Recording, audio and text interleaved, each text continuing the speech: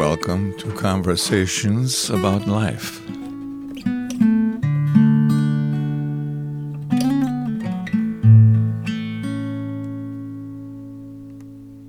Thanks, Trina, for being a part of this conversation. Welcome to Conversations About Life.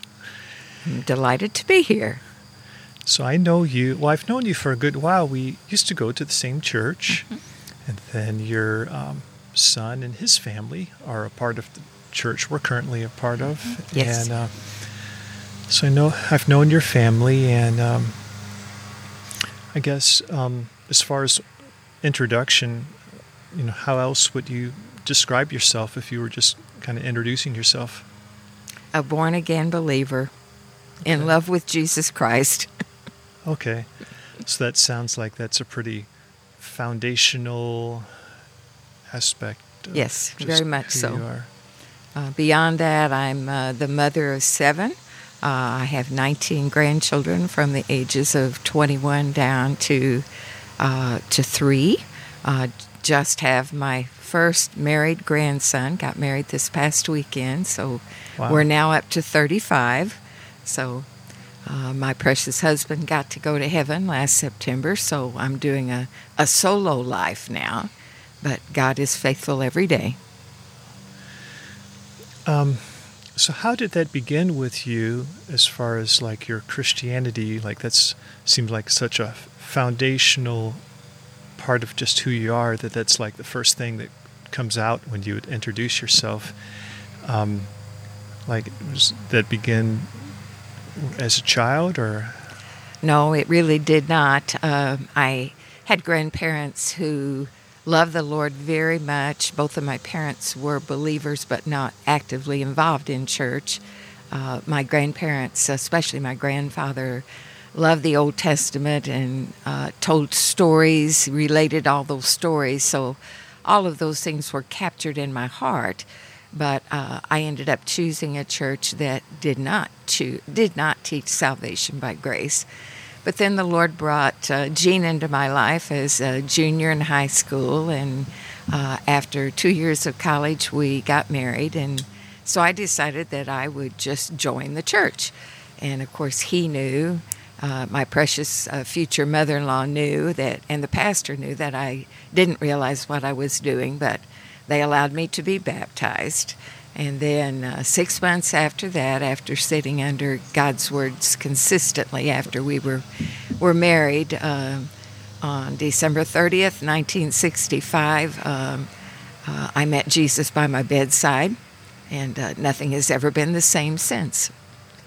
So you got involved in a church first, and that you said didn't preach the gospel of grace, or so what kind of church was that? It was called a Christian church, but it was based on works. And all the time that I was there, I even pursued that into college, was involved in their ministry there as well. They just taught works. They never taught salvation by grace alone. So was that, is that just kind of characteristic of their denomination, or was it just this individual particular church? Or I suspect that it was characteristic of that denomination.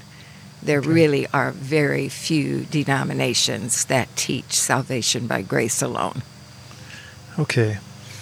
I'm just not that familiar with other.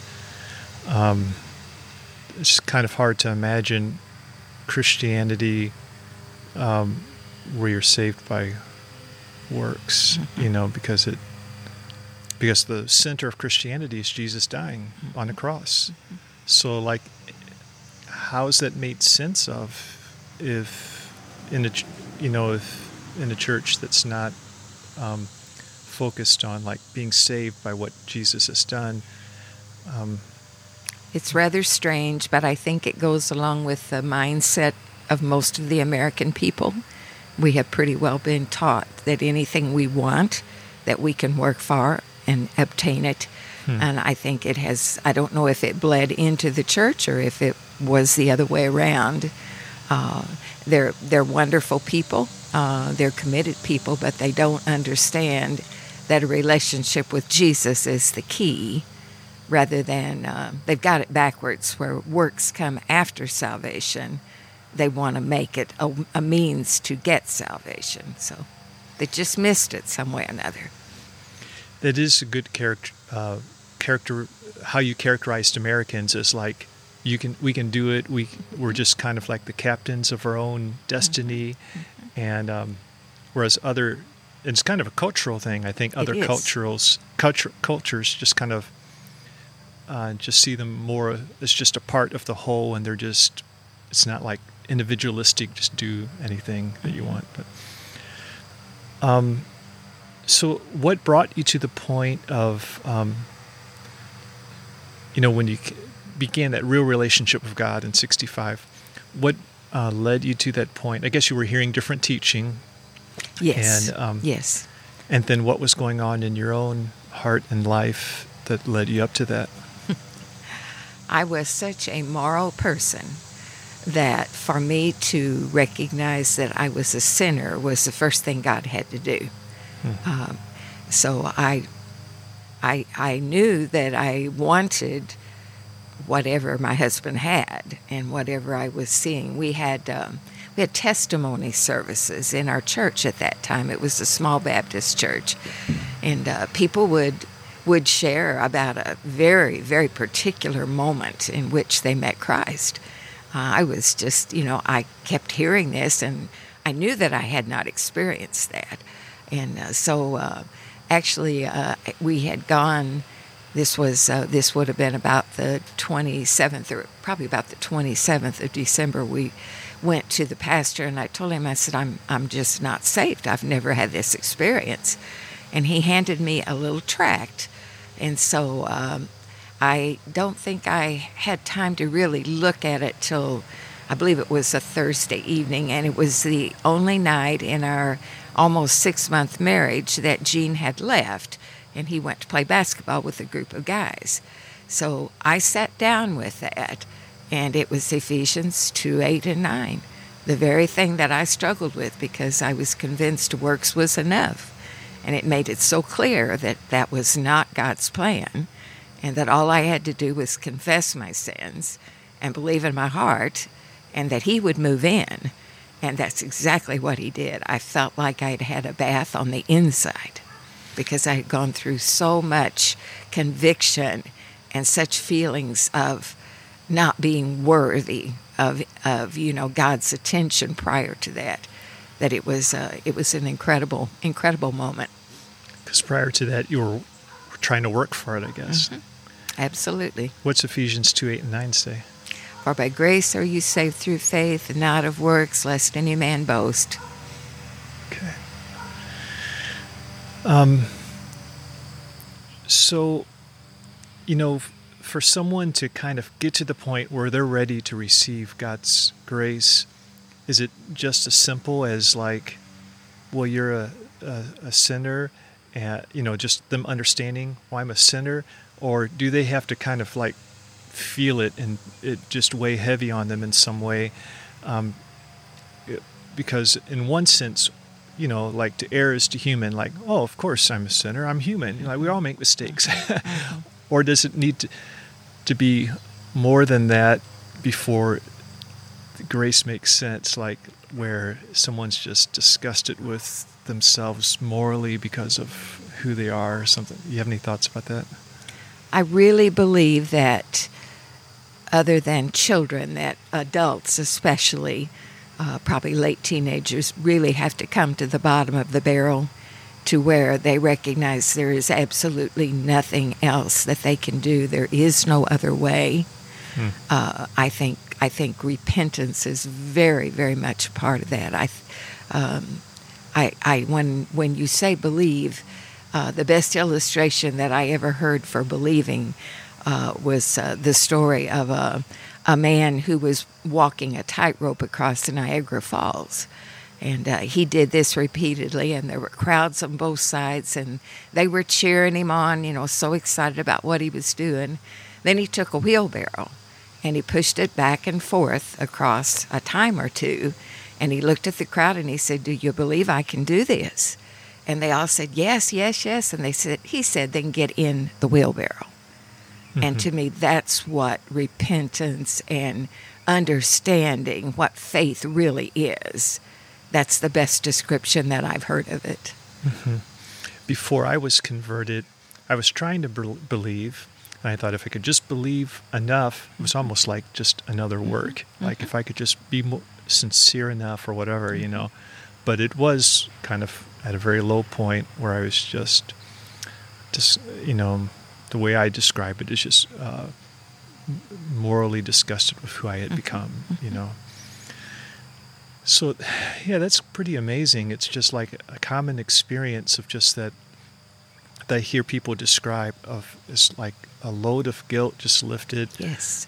That I didn't even know I was carrying because I didn't know anything different, and then just feeling as light as a feather, and just feeling like a different person. And it's like that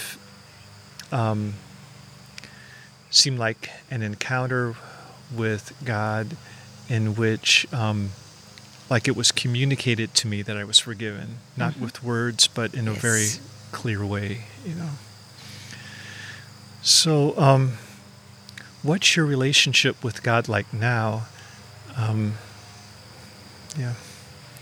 Well, nothing has really changed. I am able to be involved in a lot of things in ministry that are a great blessing.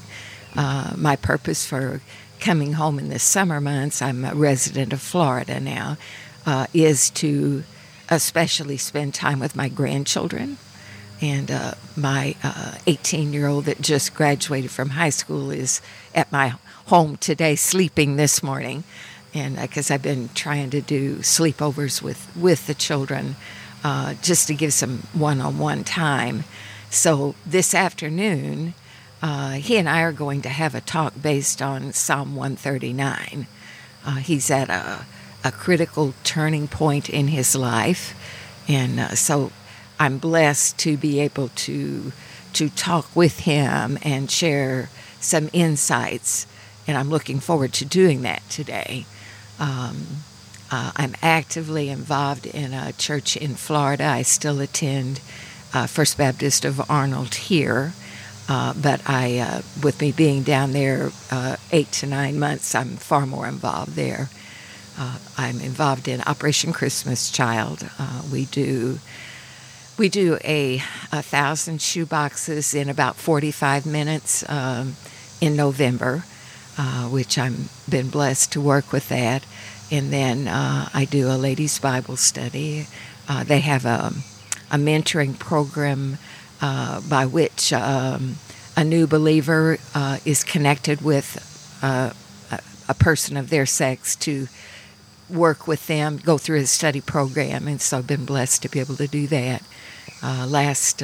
Just before I left last year, had the opportunity to work with a young woman who is half Cuban and half Honduran, and at the age of 15 she got pregnant. So at the age of 31 she's got a 15-year-old son, but she had an encounter with Jesus, and so then I've had the opportunity to work with her, and still waiting for her son to be saved, but no, that's coming up. So just lots and lots of beautiful opportunities. So when talking about like what your relationship with God's like, you're talking about these things you're doing, like serving other people. So, you know, when it comes to like being connected to God, like experiencing Him, experiencing like some kind of relationship with Him, are these other things the means of doing that, or is that a different topic kind of, or is that what being in a relationship with God is like for you? It consists of doing these things. It's the aftermath. It's the time in prayer every morning. Okay. It's digging into the Word every day. Okay. Those sorts of things that are the foundation. But then service is just a way of saying, thank you, Lord, for what you've done for me. Okay. It's not that I owe it to him, it's that I love to do it. Okay. And then the times you spend in the morning and stuff, is there a particular way that you go about that that's helpful? Like, is it just opening up the Bible and just, or is it more structured and you have a particular way has been helpful to you at going about that? Our church in Florida has a program called SOAP. And what that is you read a scripture, and it's already designated by the church. We go through the Bible in about 8 years is what we do. And so there is a certain passage that you read each week, and then daily it's broken down into 1 or 2 verses. So you look at that scripture. Usually you write out observations about that scripture, and then you try to apply that to your daily life, and then you close with a prayer. So that has been the basic format that I've been doing for probably almost 10 years. Okay, so it's SOAP. So S is the scripture, and O is observation. And P is prayer. No. A is application. Application. And P is prayer. Okay, yeah, I got all right. Yeah, that's okay. You haven't done it before, so. But Okay. it's a way of taking a bite size of scripture and really soaking it up. And then I'm involved in they call them connection groups rather than Sunday school, but we cover the same material as that whole passage as a group. And then the pastor preaches on it.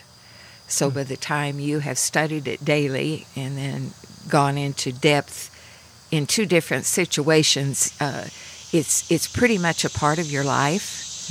It has, developed great meaning. It's amazing how much is going on, like all that going on at that church in Florida, and things going on up in these churches. And I mean, you just don't... for someone who doesn't know, they wouldn't realize all this activity is going on. People growing and enjoying fellowship together. And I think it's going on all around the world. I hear of things in different countries. And so it's just pretty amazing. It's amazing.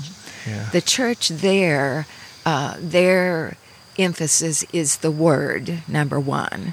And the second emphasis is discipleship. And I believe that's exactly what Jesus told us to do. In the Great Commandment, that's exactly what he told us to do.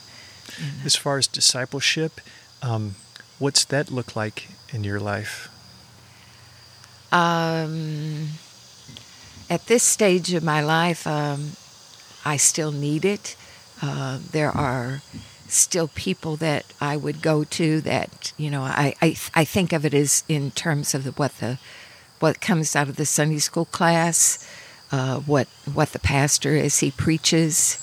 We have Wednesday night classes that we attend. So I thought discipleship, okay, I see. So that's like being a disciple, and I was thinking like, well, making disciples, go and make disciples. Yes. So I guess there's that whole... It covers a lot of things. Yeah, we never stop being a disciple ourselves. And I think sharing God's word in a quick testimony that can happen in the grocery store line. I don't know if that's the direction you're thinking or not. Well, however you experience this. Or well, whatever. I think that we need to be very intentional. That we need to watch for opportunities. And often you can just say, do you go to church somewhere? And that will open the doorway to share. Usually has to be a pretty brief testimony depending on where you're at. I try to keep tracts in my purse at all times that I can hand out. I never get phone calls. Never get phone calls. But at any rate, just being intentional in your daily walk, how many doorways that God will open up for you to share Christ, and then the opportunity to invite them and to be willing to meet them at your church, or, to get them introduced, to be able to get them in a, first salvation and then a discipleship program. But discipleship to me is just growing and learning. Okay. Well, what about Gene, your husband? You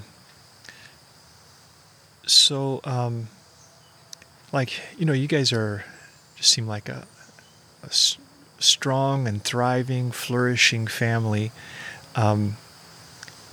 What did Gene do as like the father and husband that was helpful throughout the years, and yourself too? What part did you have in it, and still do? But I guess, can you tell me about that? He was always such a godly example, first for me, and then for our family. He chose to be a part of the family rather than to work extra hours and make extra money. He was always a good provider, but he had the opportunity to work around the clock at one point in his career, and he made the decision that was not the direction he would go. So he invested in his family in a very great way. And just spending time with them? Spending time. Okay. It was a favorite thing when they were young, that is almost as quick as he'd walk in and put his lunchbox down, he'd end up going in the living room and would be reading books to the children while I was finishing up supper. Oh, really? Okay. And he had such a sense of humor that he'd put a twist into the readings. And of course, the kids had heard the book so many times that you'd hear them say, "Oh, Dad, that's not what it says." But and that also bled over into the grandchildren when we waited a long time before we had our first grandchild. But just always an example, not a perfect man in any sense of the word. And I laugh and I tell people we have as dysfunctional a family as anybody else. Thankfully, the last one, the youngest one, is now serving God, and he is 44 years old. So we've been praying for him for a very, very long time. It was circumstances partly, but he just hadn't reached the point that God was more important than other things to him. Mm-hmm. And so that's a great blessing. All of the other children are involved in all areas, and oddly enough, 5 of the families are here in the St. Louis community, and none of them go to church with me. Mm-hmm. They're scattered all over the place, and our oldest son is an E-Free evangelical free pastor in Wisconsin, has been up there for 20 years. And the younger son is probably more in a non-denominational church in Charlotte. Mm-hmm. But they're all serving God in one way or another. And you guys were into camping quite a bit. Oh, yes. Yeah. And not so much in like just regular campgrounds, but kind of going out into the forest and camping, right? Yes. In 1976, we started camping at a place that became known as Down Yonder, okay. And it truly was that. Mm-hmm. It is outside of Potosi in the National Forest, but it was very close to the area where my husband's mother's family settled. And so that was what the drawing was. But it was just a huge clearing, and that's all it was. Mm-hmm. Everything you needed you had to take in. No electric, water, just everything. But we camped there consistently over Labor Day from up until this past year. Gene was in the hospital this last year at that time. So, it was just a place for everybody to gather together, where you didn't have the distractions that normally would distract you. The grandkids absolutely loved it. They got to spend time with their cousins, and The family would just sit around and visit, which just didn't happen. And so it was a very, and it was a place that Gene and I often went, just the two of us as well. And then we did extensive traveling. We traveled 13,000 miles in '08 to go to Alaska. And then 2 years later, we did Eastern Canada, went through, in fact, we've been in all the provinces of Canada but one, and have been in all the states of the United States except Hawaii. So we used our little camper. It's just a pop-up camper, but we loved doing it. It was some wonderful memories tied to that. And then was your camping as a family, was that tent camping, or were you mainly? We started out tent camping, yes. Okay. Originally. And then when we knew we were going to make the Alaska trip, we felt like that probably would not be the best way to do it, so we invested in a small pop-up camper. Yeah. So from then on, we pretty much used it for, by that time the family was all gone. So we just used it for the two of us. Yeah.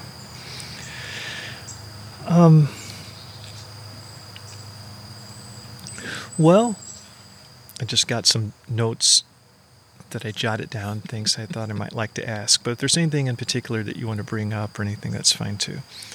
But what have you learned about God that perhaps you didn't know when you were younger? Is there anything that kind of comes to mind? I think His faithfulness. Okay. We over those years, we experienced two different times where Gene's job ended. And to watch him provide and take care of us, and both times we still really had basically had the 7 kids both times. And he just... our favorite story was if I had a bag of flour, I could pretty much make breakfast or, get us through breakfast time one way or the other. And we reached a point of where we had $3 to our name, and I was out of flour. And so our pastor and his wife had invited us to come to their home, which was several miles out of where we lived. So we got out there, and we knew we were really low on gas, and so we had visited with them for a while, and then got ready to leave, and Gene went out to start the van. In fact, all of us were already loaded up in the van, and it wouldn't start. So he and the pastor drove up to the top of the hill to get some gas in a gas can, and while he was doing that, the pastor's wife and I were, talking through the window of the car. And she says, "Oh, I forgot. I've got something for you." So she runs back in the house, and she said they had a buy one, get one free, and she hands me a bag of flour. And that was just one example. There are just many, many times when he just provided because we did not choose to share what was going on in our lives. At that particular time, but we would receive a gift in the mail, or one lady brought an entire box of baking supplies right before Christmas one year. So it was just many, many different ways that he provided, but never, ever did he fail to provide. And he used losing jobs to move us into a different location than we had been before. And it was always primarily either for the good of the family or it was a ministry opportunity, one way or the other. So we did a circle. We started out in Maryland Heights. We started out in Brentwood as a married couple, and then over the course of the next. Let me think. How many years would that have been? Over 30 years. He brought us right back into the St. Louis community when we bought our home in '95 in Arnold. And from that point, other than Florida, we were pretty well stuck. But it was a variety of churches, a variety of experiences, over that, and ministry opportunities. He was ordained a deacon pretty early in our marriage, right after he was 30, and he was a deacon at every church, that we ever attended, ultimately becoming chairman of deacons at First Baptist Arnold. But it was just usually the moves were because it was more than anything a ministry situation, that God wanted us to work in. Plus, just teaching us faith. The whole journey was a faith adventure. Are there any things that kind of characterize your marriage in any particular ways? Like, how would you describe it? Anything in particular that, stands out to you as far as what your marriage was like? About 11 years into our marriage, I had just had our 7th child. A neighbor who was a very godly woman started teaching me about bowing to my husband and allowing him to be head of the home. There had never been an open resistance per se, but that was the first time that I had really encountered where to allow him to be the leader in the home. And it was very pivotal in our marriage. Not a popular concept at all, but it sweetened our marriage in a way that I never would have dreamed, because I believe that was God's plan all along, was for the husband to be the leader in the home and for the wife to be the support. And so from that point forward, not that I never mastered it as I really wished I could, but it really made a difference in our marriage, and I think it made a difference in our children's marriages as well.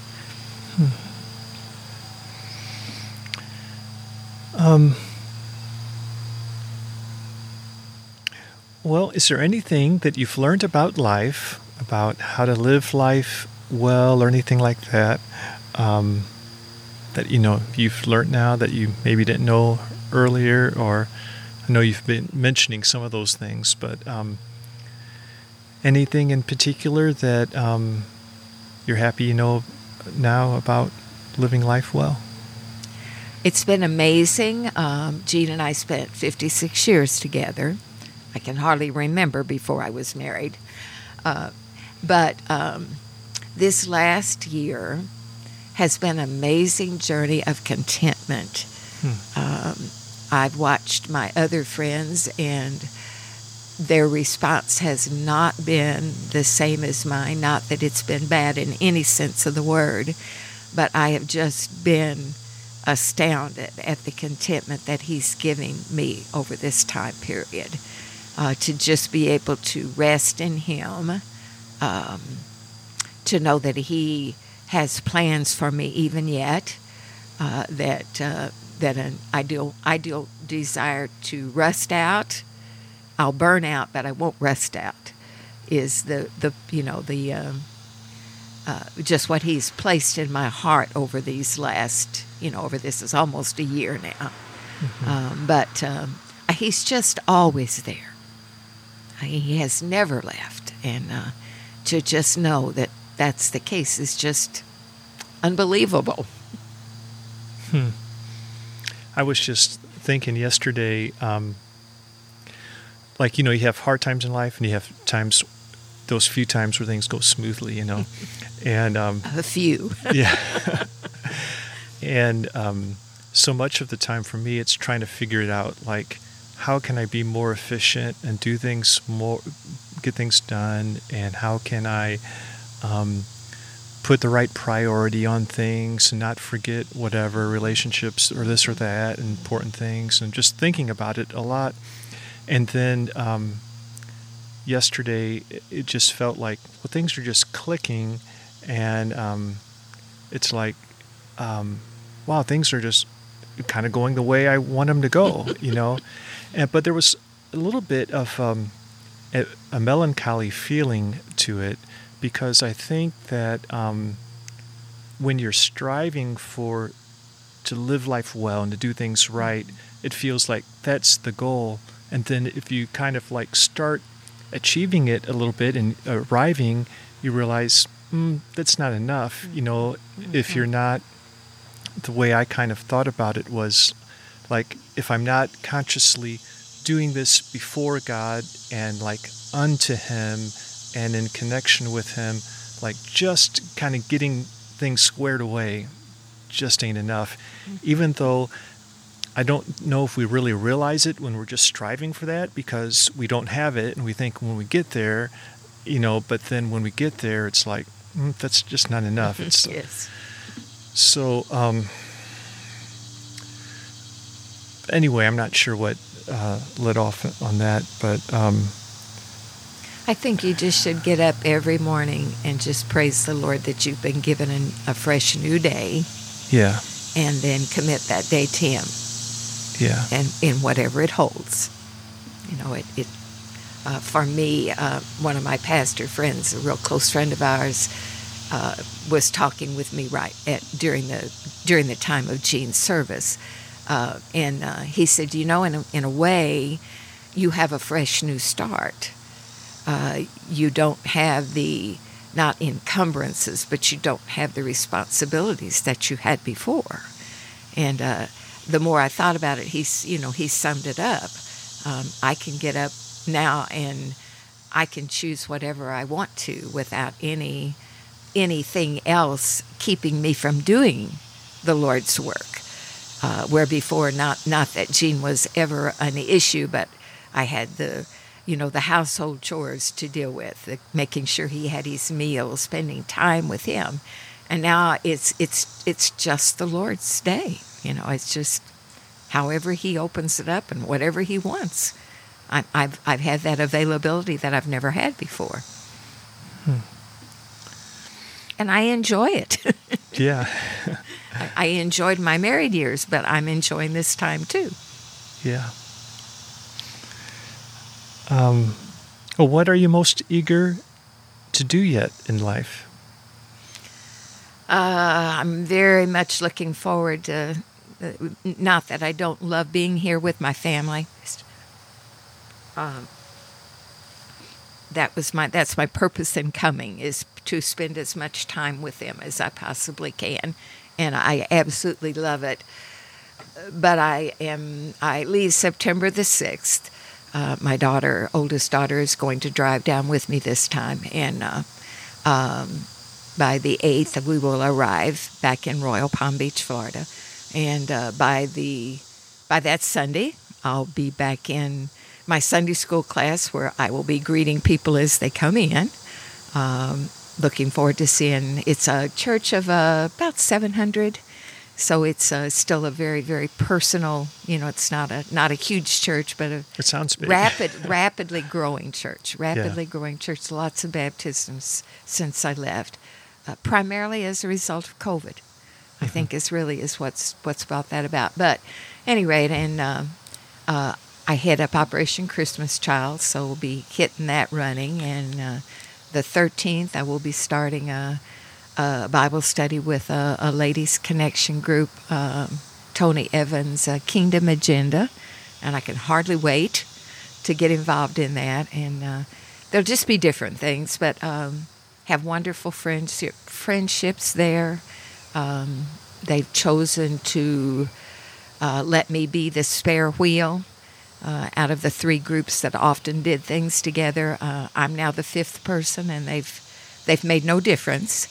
And they've just loved on me, which has been, I did not know how that would play out.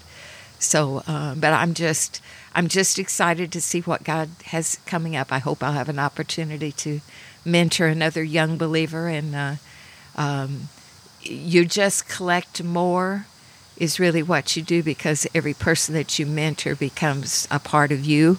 They usually become adopted. And we have a son who is almost 65. I laugh and said I was 13 when I had you. But I look forward to being with him and ministering to him through a hard time that he's going through. He hasn't been a believer that many years. But God just opens up so many doorways. And I have downtime. A beautiful park across the street where I can ride my bike, and I still do that. Blessed with physical health so that I'm able to to do many things that many cannot do. But I just look forward to what each new day holds. Is there anything that helps you when it comes to like just having the energy for a life like this, the fitness for it, and so forth? I'm a firm believer in Shaklee vitamins. Oh, are you? I've been Okay. on them for over 40 years, and I think they make a difference. Trying to make sure I get exercise daily, staying active, crossword puzzles if you don't have anything else to do, or a good mental, helps your mental acuity. And I try to eat right. So just trying to do practical things. Right. But it all begins with Jesus. Mm-hmm. Just having that encounter with him every morning. It sounds like you do well. You've learned how to do well in like a larger church. Like I think for the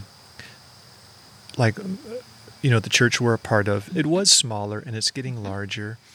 And when it was smaller, it's like you knew everybody and everybody seemed like a part of your family kind of. But it gets to a certain point and it's just hard to keep tabs on people.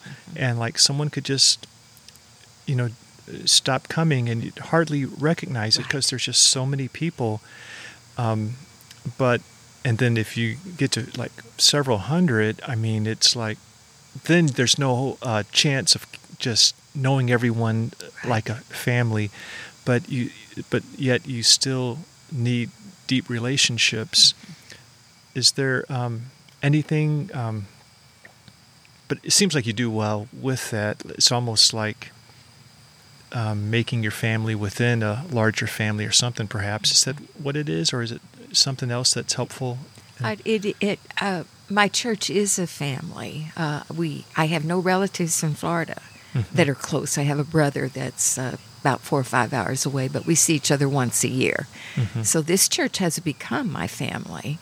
One of the things that I enjoyed so much this past year was helping out with the MOPS, Mother of Preschoolers. They have a fairly large group that meets, and so I've been helping in the with the homeschoolers that come, so that sort of thing. But as a jumping off place for that, I've gotten, and I'm a people person to begin with, but there's 4 young moms that I have been able to become involved in their lives.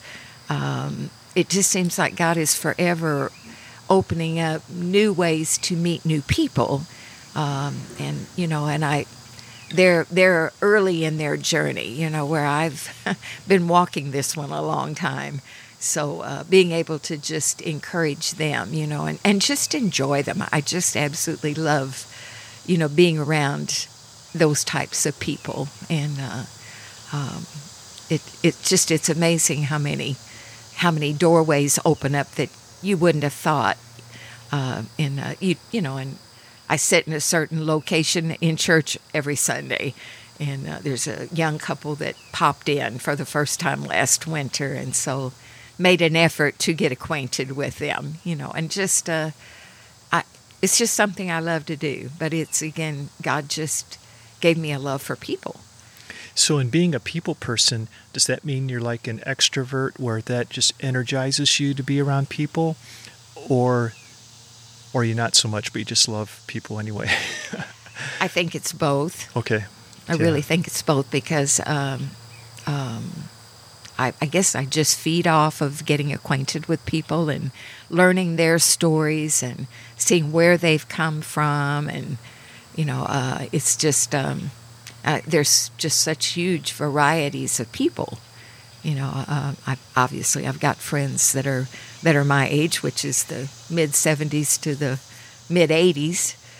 Several friends have been married well over 60 years already, but then these young couples that have been married 3 or 4 years, I just absolutely love, being involved in them, getting acquainted with them. I still, even with Jean not being in the home, it was something we practiced always, was hospitality.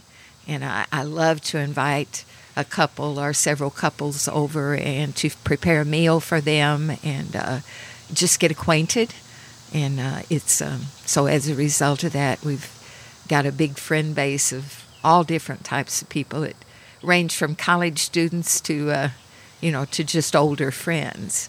But I still think that's something that we as Christians have backed away from, that is not a healthy thing to back away from. Hospitality? Yes, because when you're in a home, and it doesn't have to be a fancy meal.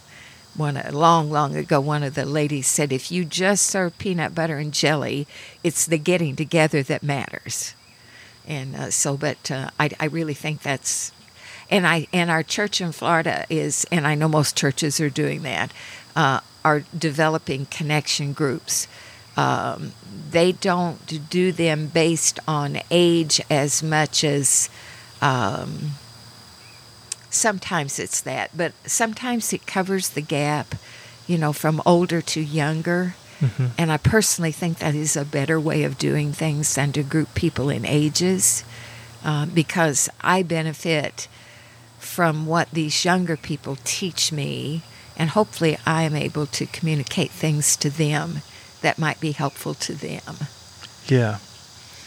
Yeah, I've heard recently, I was listening to a podcast, and it was like a pastor of a church talking about hospitality and just how that can be so good as far as connection with people.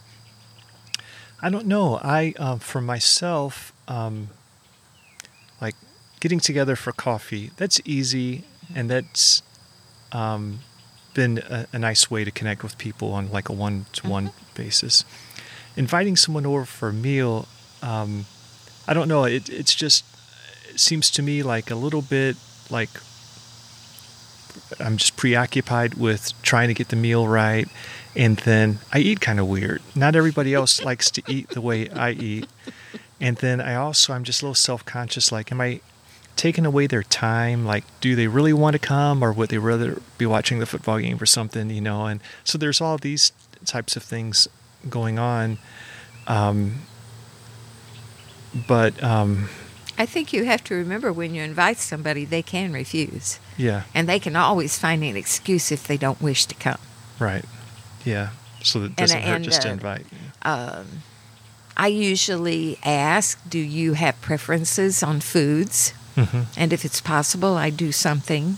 Because even if you do eat maybe in an unusual way, or even maybe a healthier way than a lot of people, you can still survive one meal. Mm-hmm. With being something maybe that would not be your preference. Right. And again, keeping it simple. A one-dish casserole is perfectly okay. Yeah. You don't have to make it complex. Mm-hmm. Usually, if you'll put together a one dish with a salad and a dessert, everybody's happy. So. Right. And for me, conversation flows a little bit easier when it's just me and another person face to face. When you got a group, I tend to just kind of back out and let people chat and stuff. But anyway, I think it's a good, I guess whatever works as far as like connecting with people, like neighbors. We just tend to keep to ourselves so much. Yes. I think there's so much opportunity in neighborhoods if there's just a way to kind of get out and get to know each other. So, one of our pastors' wives in Florida, they moved from Michigan to Florida, and they decided to have a Christmas block party, and so they opened up their home, to their neighbors, and it has been amazing. I think this next one will maybe be the third one they've done. COVID kind of messed things up a little bit. Okay. But it has been amazing at, what changes came about in their neighborhood just through doing that. Right. Gospel opportunities, people coming to church now that didn't maybe have a church home before. So there's so many different ways, and there is nothing wrong with having coffee with a friend. Mm-hmm. I mean, it's an intimate relationship. Mm-hmm. It's an opportunity to learn what's going on in their life, to be a prayer partner. Whatever avenue God takes, hospitality covers a wide range of things. Right. And even like if it's more of a party or a group event, that might not be an avenue for having like a real close, intimate Not really. relationship. Not But really. it can like build relationships and give the avenue for maybe further conversations down the line. So, yeah, that seems like it's really good.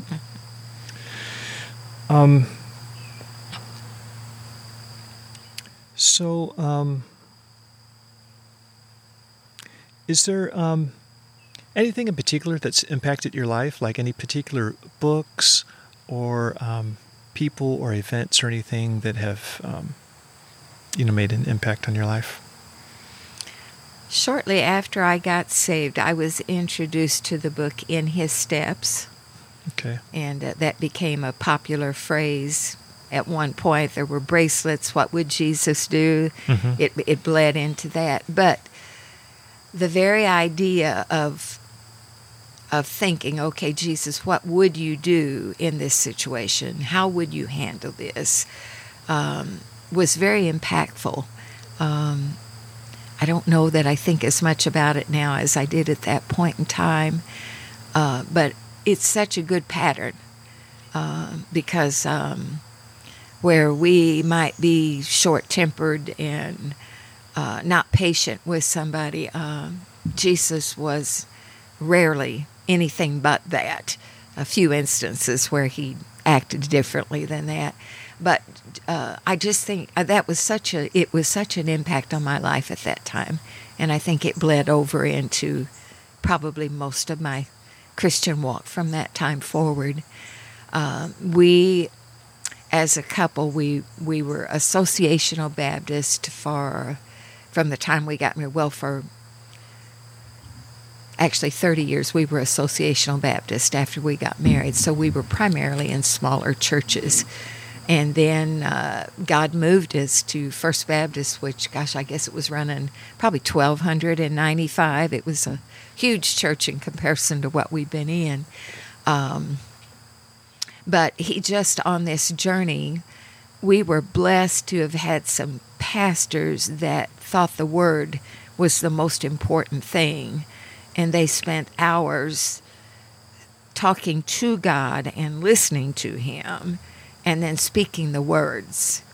And as a result of that, it has developed a real love for the Word. And you can't ever go wrong when you delve into the Word. Sometimes He may share something with you you really didn't want to hear, but it doesn't mean that it's not growth.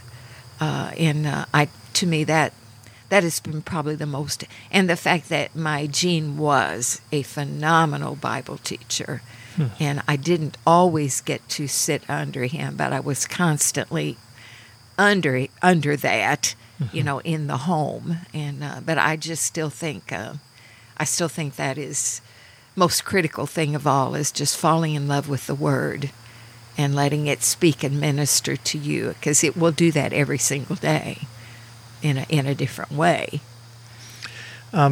So this just kind of is a thought from the spur of the moment. I didn't really think about bringing this up, but so you've lived through a lot of different political climates, and now, politically it just seems kind of confusing, and from, most people say that we're really divided, and the way sometimes evangelicals are kind of looked upon as being angry and hateful sometimes, and that might have to do some with their political attitude or something. And I don't know. Do you have any thoughts about just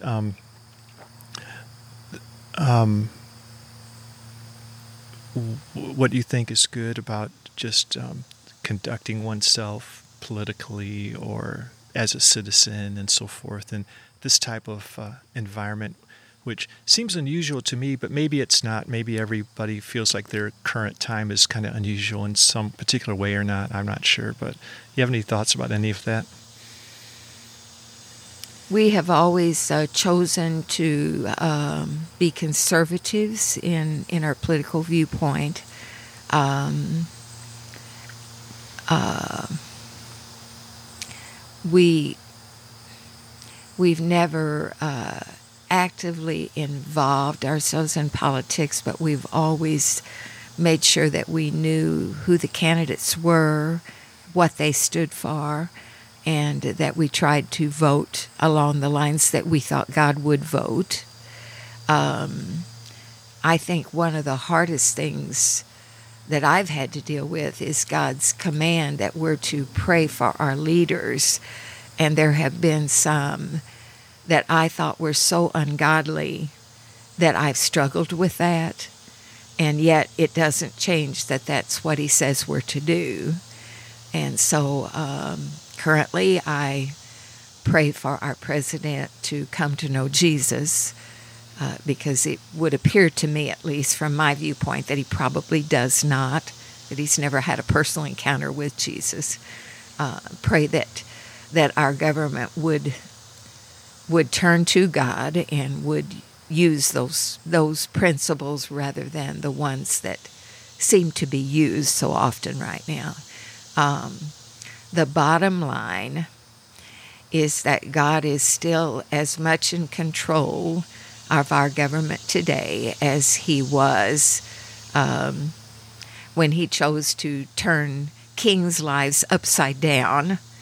I can't think of the one I'm trying to say, but at any rate, but I believe with all my heart that all of the things that are happening right now are because God wants people saved. And that has always been his agenda. It is essentially his only agenda, is to, I don't think he creates situations in which people come to him, but I do think he uses every single thing that happens. And right now, my personal take is that we've got some really hard times coming upon us as a nation. But I also expect that we will see more salvations than we have in a long, long time. We did through COVID. COVID, as horrible as it was in so many ways, it has brought people to their knees and has brought people to Jesus. And that's the part that I get excited about. I don't look forward to hard times, but I do look forward to what he's going to do in the midst of it, because he's always done that. So that happening through COVID, was that something you saw in just your circles and things, or is that something from statistics, or how did your views come about of like a lot of people coming to know God through COVID? Before I left Florida back in mid-May, there were probably 8 or 9 young couples that had never gone to church at our church before that were attending, and it was a direct result of COVID because they had found us online. Okay, I see. And I think that has, COVID has probably been the most frightening thing that's happened to our country in a long, long time. And people handled that fear in multitudes of ways, in many, many different ways. But the bottom line for most people was there was this sense of fear. And, what would I do if I get COVID? What's going to happen to me if I die? And I think the reality of all that made people stop and think about things that they just were floating along with no thought at all. Mm-hmm. Well, just kind of before wrapping up, what's really satisfying to you when you are doing it? Like, just what really resonates to you with you in a satisfying way? I think I feel like if I'm, and my spiritual gift is encouragement, so that is primarily the thing that I enjoy the most. But I love to feel like having had a conversation with someone, whether it's an old friend or if it's someone I've just met, is that when I leave, that they're encouraged in whatever area they needed encouragement in. Well, that's neat. Encouragement's a neat gift to have. It is. I'm very thankful God gave that, along with the people-person combination. I've been able to just use it in a variety of ways, and I'm thankful for that. Mm-hmm. And like, what do you mean by encouragement? Like just feeling, if a person's encouraged, I guess like they're just feeling more energy for whatever they're doing or supposed to be doing, and they just, I guess, have more courage for it, something along those lines? I would partially, but the bottom line of everything is your relationship with Christ. And most of our difficulties come when we have stepped away from that.